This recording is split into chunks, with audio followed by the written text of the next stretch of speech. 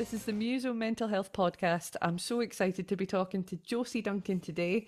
Josie is a singer-songwriter that writes for a whole host of different projects, including her own releases. She's currently doing some songwriting commissions for Love Music and has worked with the National Theatre of Scotland as well.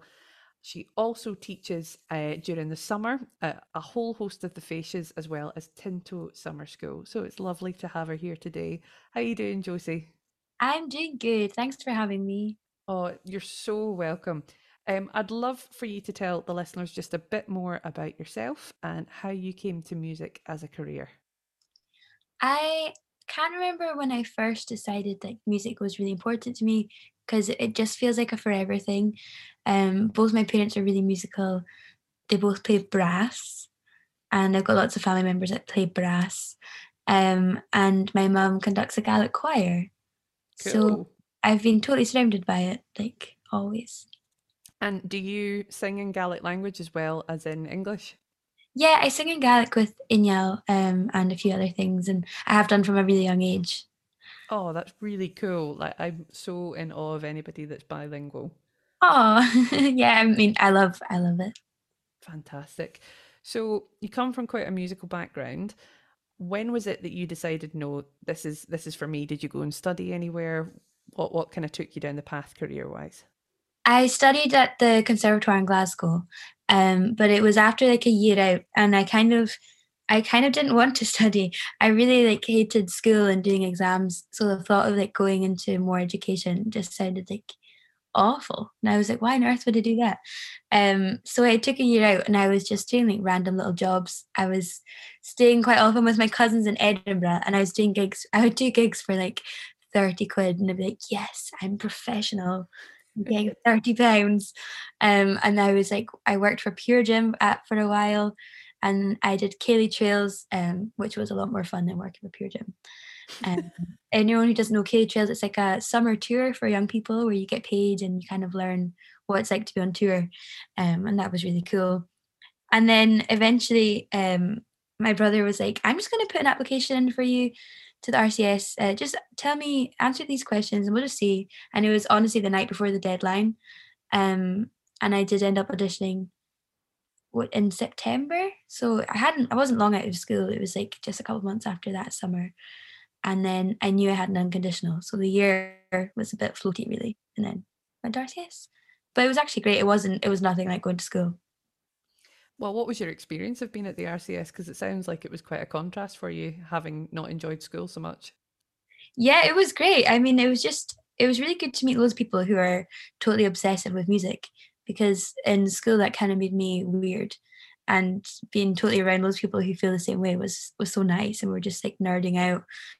Even in halls, we were still like just like, oh, have you heard this album? And everyone was just everyone was in the same boat, and that was lovely. There is a real community around music college as well. I used to feel that when I was at junior conservatoire. I'd Mhm. kind of, during the week at school, like you would feel quite like the odd one out, and then would go to junior conservatoire and think, no, this is where I'm meant to be. These are my people. We all like the same thing. We're all here for the same reason. Yeah, and it becomes such an important social outlet as well as just a source of enjoyment for you. Totally, totally. So, within your career so far, what would you say were the kind of highest and lowest points that you've had to date? It's interesting. I think the same as a lot of people throughout COVID would definitely be a low. I think a lot of us kind of had to face what it's like when the gigs aren't there, Hmm. and how you feel about music when you're not performing for other people. And that Hmm. was a really interesting one for me. Um, and there's highs to come in different ways. Like in some ways, I think the times that I most love are almost after a gig rather than on the gig, which is kind of strange. But when when you're at a festival and you have like a big mix of people who might not necessarily all come together that often, but you find yourself in the same place, and then um, the gig is done, and you're just having songs for the enjoyment of it. That to me is like always the highest point. That's like when I'm most happy. And for that reason, I used to run a song session in Glasgow because I just wanted to create that singing for fun. Oh, Um, lovely. Whereabouts was that? Tell me a bit more about that. It changed when I was a student. It was in this cafe that's not there anymore called the Blue Chair. And then it got a bit bigger, so we went to Duke's Bar. But I'm hoping to put it back on in Glasgow soon, but I need a new venue. So if anyone has any recommendations. Um, but yeah, that's probably my favorite thing is like just singing for fun. Um, I'm intrigued by that. Do you not feel when you're performing that it's as fun? I'm intrigued by that kind of analogy there, that it's the fun that you have afterwards that you enjoy more. Yeah, I definitely really, really enjoy performing a lot. Like in a lot of ways, I think I'm one of those people that's almost more comfortable like on stage than in most conversations in life. I don't know. It's like it's a weird thing. Like people are always like asking me, "Oh, do you get really nervous for gigs?" And I'm like, I don't like want to sound conceited in any way, but I actually don't really get that nervous for gigs. Like I find other things a lot more nerve-wracking. Like I'd be more nervous for like making a phone call sometimes than I would be for going on stage. That's And fascinating because the number of people that I've spoken to so far about performance anxiety kind of almost feel the opposite to that in some respects, yeah, or perhaps one kind of marries into the other, but you would say that on stage is actually your comfortable place. in a weird way, it is my comfortable place because I know what I'm there to do, and most of the time I feel like I have no idea what I'm doing. So it's nice to just like have that little window of time where I'm just like, oh, cool, I get to sing songs and like be here. So you feel more focused in that respect. Yeah, that's probably a big part of it. Yeah, I totally am able to focus when I'm performing because you've got like the accountability of people watching, and also like I every single time I was singing as a head count, I was like, I just don't understand the fact that people are here. Like, I feel I'm chuffed. I'm like, how has this happened? Why are they listening to me? It's so funny. Like, I find it quite humorous almost. I love that. Do you know, we were talking a little bit before we started recording about kind of various different mentalities and some of the things that you wanted to discuss. And one of the things that you were quite keen to discuss was the fact that you're someone with ADHD and you wanted to talk a bit more about neurodiversity. Is that something that you think feeds into the whole performance side of things for you, feeling more comfortable on stage? I think it definitely is. And like one thing about ADHD is that it's caused by a lack of dopamine. So you're scrambling for dopamine. So that's why people can appear bored or disinterested is because they're just looking for something that will give them the normal quote unquote, that's not a good word to use, but the I'm level with of you. dopamine that the human brain wants to have. They're looking for a way to have that, and they don't get that from things that people without ADHD, like neurotypical people, would get that from. So, um, yeah, so a lot of ADHDers are really good under pressure, even if they might be really bad when they're not under pressure. Um, yeah, it's a strange one, but it's definitely one that interests me a great deal. Sure. So when did you find out that you had ADHD? Quite late on, but compared to some quite early on. So I got tested for number dyslexia when I was 19, dyscalculia. And the woman was like, "Have you ever considered getting tested for ADHD? You should do that." And I said, "I haven't, but I definitely will do that." And then I didn't do it until COVID because I Right. asked about it and they were like, it's a waiting list of a year. Crikey. But yeah, but when I was, like, not touring and staying in hotels, my ADHD was a lot less manageable for me, so I ended up just thinking, I just need to know if this is the deal, 'cause on one hand, I know, and on the other hand, I don't, and it's really hard to ask for help when you don't have a word for something. It's really hard to be like, "Hey, this is hard and I don't like it. Can you help me out?" Rather than being like, "Hey, I've got ADHD and this is incredibly difficult because of that. Can you help me out?" So have you found the label has actually given you much more control over the situation or support? Yeah, it's definitely made me feel more comfortable expressing the things I struggle with. I think in general, I think there needs to be a lot more support for people with these diagnoses, but I do think it gives you the validation that helps you ask for the support you need. Because again, if you're just saying like, "Oh, this is a difficult thing. I don't like it. Can you do it?" No one's going to respond well to that. But if you're saying, "I have a neurodevelopmental condition that makes this difficult," people respond a lot kinder to that. Yeah, there was some training that I'd done at Big Noise at one point, where I teach, um, and I believe, but you'll need to correct me if I'm wrong here, that ADHD is more severe in females than males. Is that correct? Well, if the ADHD in a female was more severe, it would appear the same as a boy's who was less severe I because see. Okay. women are socially conditioned to mask it from a very young age. So Right. that's why a lot of women are typically diagnosed later in life because we are better at masking because there's more social expectations on us to mask and to like grow up quicker. So most women with ADHD are diagnosed later in life. And also the studies into ADHD have been mostly done on like 8-year-old boys. So ADHD in a woman is going to look different than a young boy. Very, very true. I hadn't thought of it like that. That's really interesting. Yeah, I think there's a stereotype people think of it as like a little boy who can't sit still. And they'll say, like, people have said to me, like, you're nothing like my little nephew who's 6. I don't think you have ADHD. And I'm like, I would really hope I'm nothing like your little nephew who's 6 because I'm a woman in my late 20s. So I don't want to be anything like a 6-year-old boy.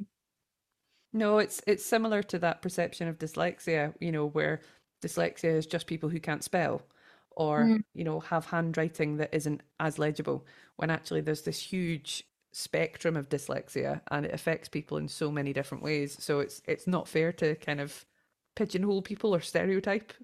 Absolutely, absolutely. And if you've met one person with ADHD, you've only met one person with ADHD. That's not anything to base every single person off of. No, we're all different human beings, and that's the whole point. So with ADHD, you feel like being on stage actually gives you that focus and that purpose. Is that the right word? Yeah, and there's a thing in ADHD, an accommodation, a tool that people use called ghosting, or shadow work, and it's when say you need to tidy your room, but you just can't make yourself do it. You just bring someone in the room with you, and they just sit there, and then suddenly you're able to do it. So being on stage in front of all these people is almost like that, like on fire. Wow, that's such a cool analogy. Never thought of anything like that. So music really has been quite a powerful vehicle for you to kind of feeling much more in control, I guess. Yeah, I never even thought of it like that, but 100% that's true. That's so cool. So I'm fascinated as a singer-songwriter how you managed to get that focus to be able to write. Is that something that comes just very organically because you've got that focus there, or is it something that you find that you get distracted from quite a lot? Tell me a bit more. I think my ADHD helps me write songs because there's something common to people with ADHD called hyperfocus, and it's when you get so zoned in on one thing that everything else completely disappears. And I experience this when I'm writing songs or when I'm like doing music on the computer or anything like that. And this is I absolutely love it. Like it feels amazing. Like everything else just totally disappears. But the issue with this is I'll have to like set alarms on my phone being like, remember to have lunch, remember to drink water. Cause like I literally I could sit there for 12 hours and Gosh. not move. And then like only maybe like a good few hours into it, I'd be like, oh my goodness, I have a dead leg. I'm very dehydrated. Like this is not good. So I have to set alarms on my phone for these things. But it is amazing to be able to like tune everything out. I can't choose like what I'm able to hyper focus on though. I'm just lucky that songwriting is one of those things. Absolutely. And if that's where your passion lies as well, what a brilliant thing to be part of. Yeah, absolutely. Amazing. That's so brilliant. Thank you so much for sharing a lot of that because, like you say, I think there are so many people out there who've maybe either just accepted that that's who they are as a personality, and actually there could be something more to it, like you say, a lack of diagnosis there, Mm. or there could be women out there who, like you say, have felt the need to mask a lot of stuff and haven't actually looked for diagnoses. So I hope that anybody listening to that has had like a resonance with it thinks, oh gosh, maybe that's me. Yeah, and I'm so passionate about talking about masking and unmasking and like how important that is for people's well-being. Yeah, I was listening to one of your songs again today. I'm absolutely obsessed with your song "Be Around." Oh, thank Absolutely you. beautiful. I find the lyrics in that so honest and inspirational.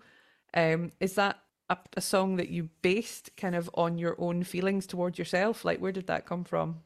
Yeah, 100%. And I was pretty nervous to release it 'cause I was like, I feel like I'm exposing myself so much here. But I do think it is, yeah, it's kind of a song about like not being at peace with yourself, and like if you can't be comfortable sitting alone, then you've definitely got some work to do. And I was in that place. I was like, I've got some work to do here.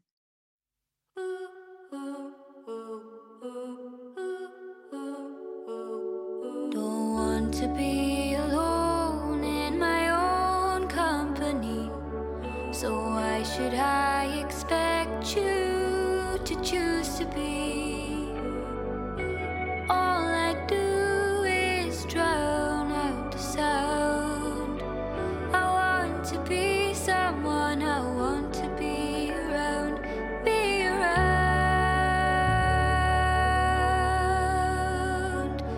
be around.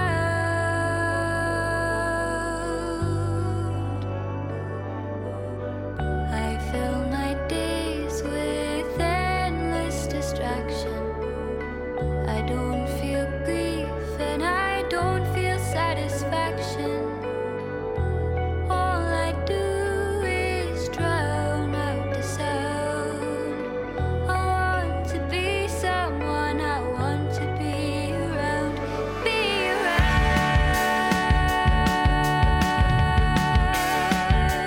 be around.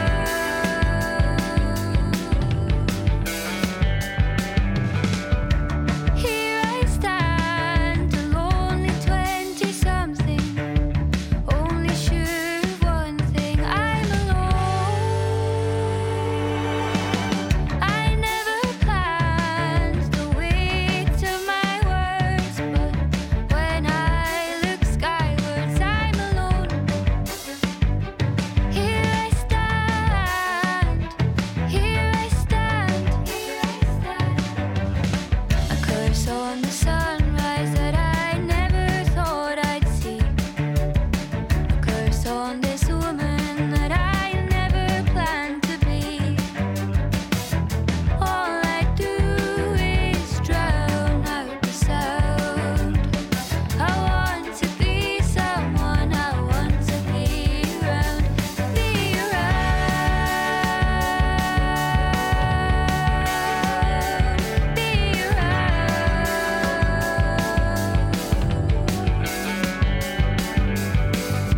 Here I stand, a lonely, godless heathen, nothing to believe in, I'm alone. I never planned the weight of my words, but when I look skywards, I'm alone. Here I stand, here I stand, here I stand.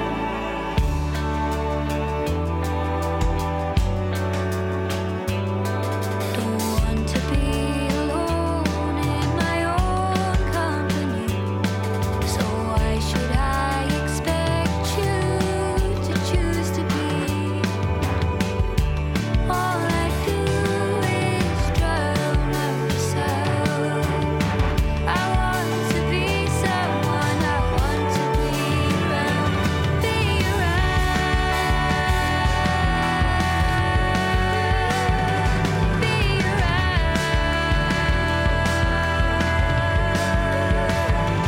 be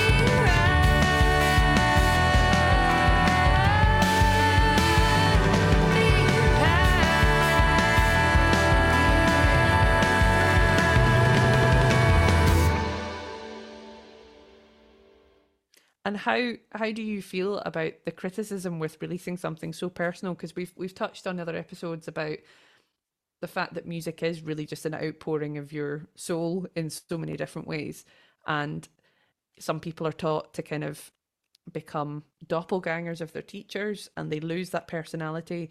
Some ensembles don't give you the space to have that creative freedom. And yet, as a singer songwriter, you've literally given a piece of yourself and your own personality over to the listener. So, if criticism comes back, how do you cope with that as a singer songwriter? It's a funny one. I've had criticism already from people who wanted it to be more similar to other projects I've done in the past, because it's very different and it's a lot more. Well, it's original songs, whereas in the past I've been involved in more traditional material. And it's funny because the one song on I did a duo album with Pablo, who's my friend who plays guitar. We did a duo album when we were really small, and we just needed one more song, and we ended up putting one of my songs on it, and I was like really nervous about doing that. But then that song, it did really well, and people were really nice about it, like well for us, and yeah, people were really lovely about it, and that kind of gave me more confidence to do my own songwriting. The fact that people actually responded to that, because I was kind of like I had read I when I was like 16, 17, I was performing like all original material, and I don't really know what happened, but at some point I like just kind of lost the confidence, and I was studying songs, maybe had less time to write. When I was at uni, at music college, ironically, with less time to write songs. Um, so I was that's what I was doing, and that's the first time a lot of people heard me singing was that album. Um, Amazing. but I don't know if people, yeah, some people want me to kind of still make the same type of music, but But I what don't do know. you want to do? That's the thing. I'm so happy with this album. Like I had the best time doing it. It Um, looked incredible from any of the snippets that I saw from some of the string players that are featured on your album on their social media or from your own. Just absolutely stunning stuff. I love it. oh, it was the day we had the strings in was so fab. And Andrea said he was like, I've never heard this much laughter like in a studio. Like Oh, that's lovely. it was so nice, and it did feel like that. I just felt like everyone was. I don't know what it was. It was like there's something in the air that day, but I don't know, the joy comes across actually in that track Be Around. It's you can actually hear it in the way that everybody's playing and singing. It's absolutely stunning. So that laughter definitely translates. that's really cool because it is like a heavy topic, but then it is kind of like also a bit hopeful. So it's like a funny mix. And I got to work with a producer. It was my first time ever having a producer, and like he was amazing and super easy to talk to. So that was really good. It's always lovely when you've got that bond with somebody, isn't it? That you can work with creatively, but that supports your vision whilst, I don't know, enhancing it in their own way with their own thoughts. Yeah, like you can hear a lot of him in the music, but I don't feel like you can hear any less of me because of it, which is really cool. Yeah. No, that's absolutely incredible. So, how would you say, as somebody within the music industry, but also somebody that has ADHD, how do you cope with the changing nature of the job? Because I know we touched on COVID and the Mm, pandemic really kind of knocking the wind out of every musician's sails. Um, everyone, yeah. but if we were thinking outside of COVID, how have you coped over the years with the changing nature of the job, like, the highs and the lows? It's a funny one, but people with ADHD are typically people who change career paths a lot. Like I was speaking to someone recently who was a journalist and is now a minister, and that's very typical, just completely changing the entire course of your life. Wow. Um, and this is why like people often have ADHD and autism together and they mask each other, because with your ADHD, and I'm kind of a textbook ADHDer, you are always looking for things that are new and novel, and it's quite typical, and I'm very guilty of this, of like finding a new hobby and being like really into it, and then you're completely over it. You might have spent loads of money on it. Like I have the amount of like arts and crafts projects I have unfinished is unbelievable. So the changing nature suits me because like one week I might be like teaching on a course, one week I might be like writing for another person, another week I might be in rehearsals in a studio. So that side of it suits me. But the organization and like the life admin that comes along with being self-employed is like really challenging for my ADHD and my number dyslexia. Sure. I can only imagine, to be honest, because I find the organization of everything and the juggling that goes with it quite overwhelming. So to Over have an additional need within that, it must be really frustrating at times. Yeah, it's the hardest part. Like when people ask me like what's do you find it hard going on stage? I'm like, no, that's the easy part. That's the easy part is the other stuff. Yeah, it would be interesting to see whether other listeners actually resonate with that as well. So, thank you so much for chatting to me. It's been so lovely to just hear a bit more about you, and I cannot wait for your album release. When's it out? Thank you so much. It's out on the 26th of August. So, very soon. Very soon. Yeah, less than 2 weeks. And where can people order your album or listen to it?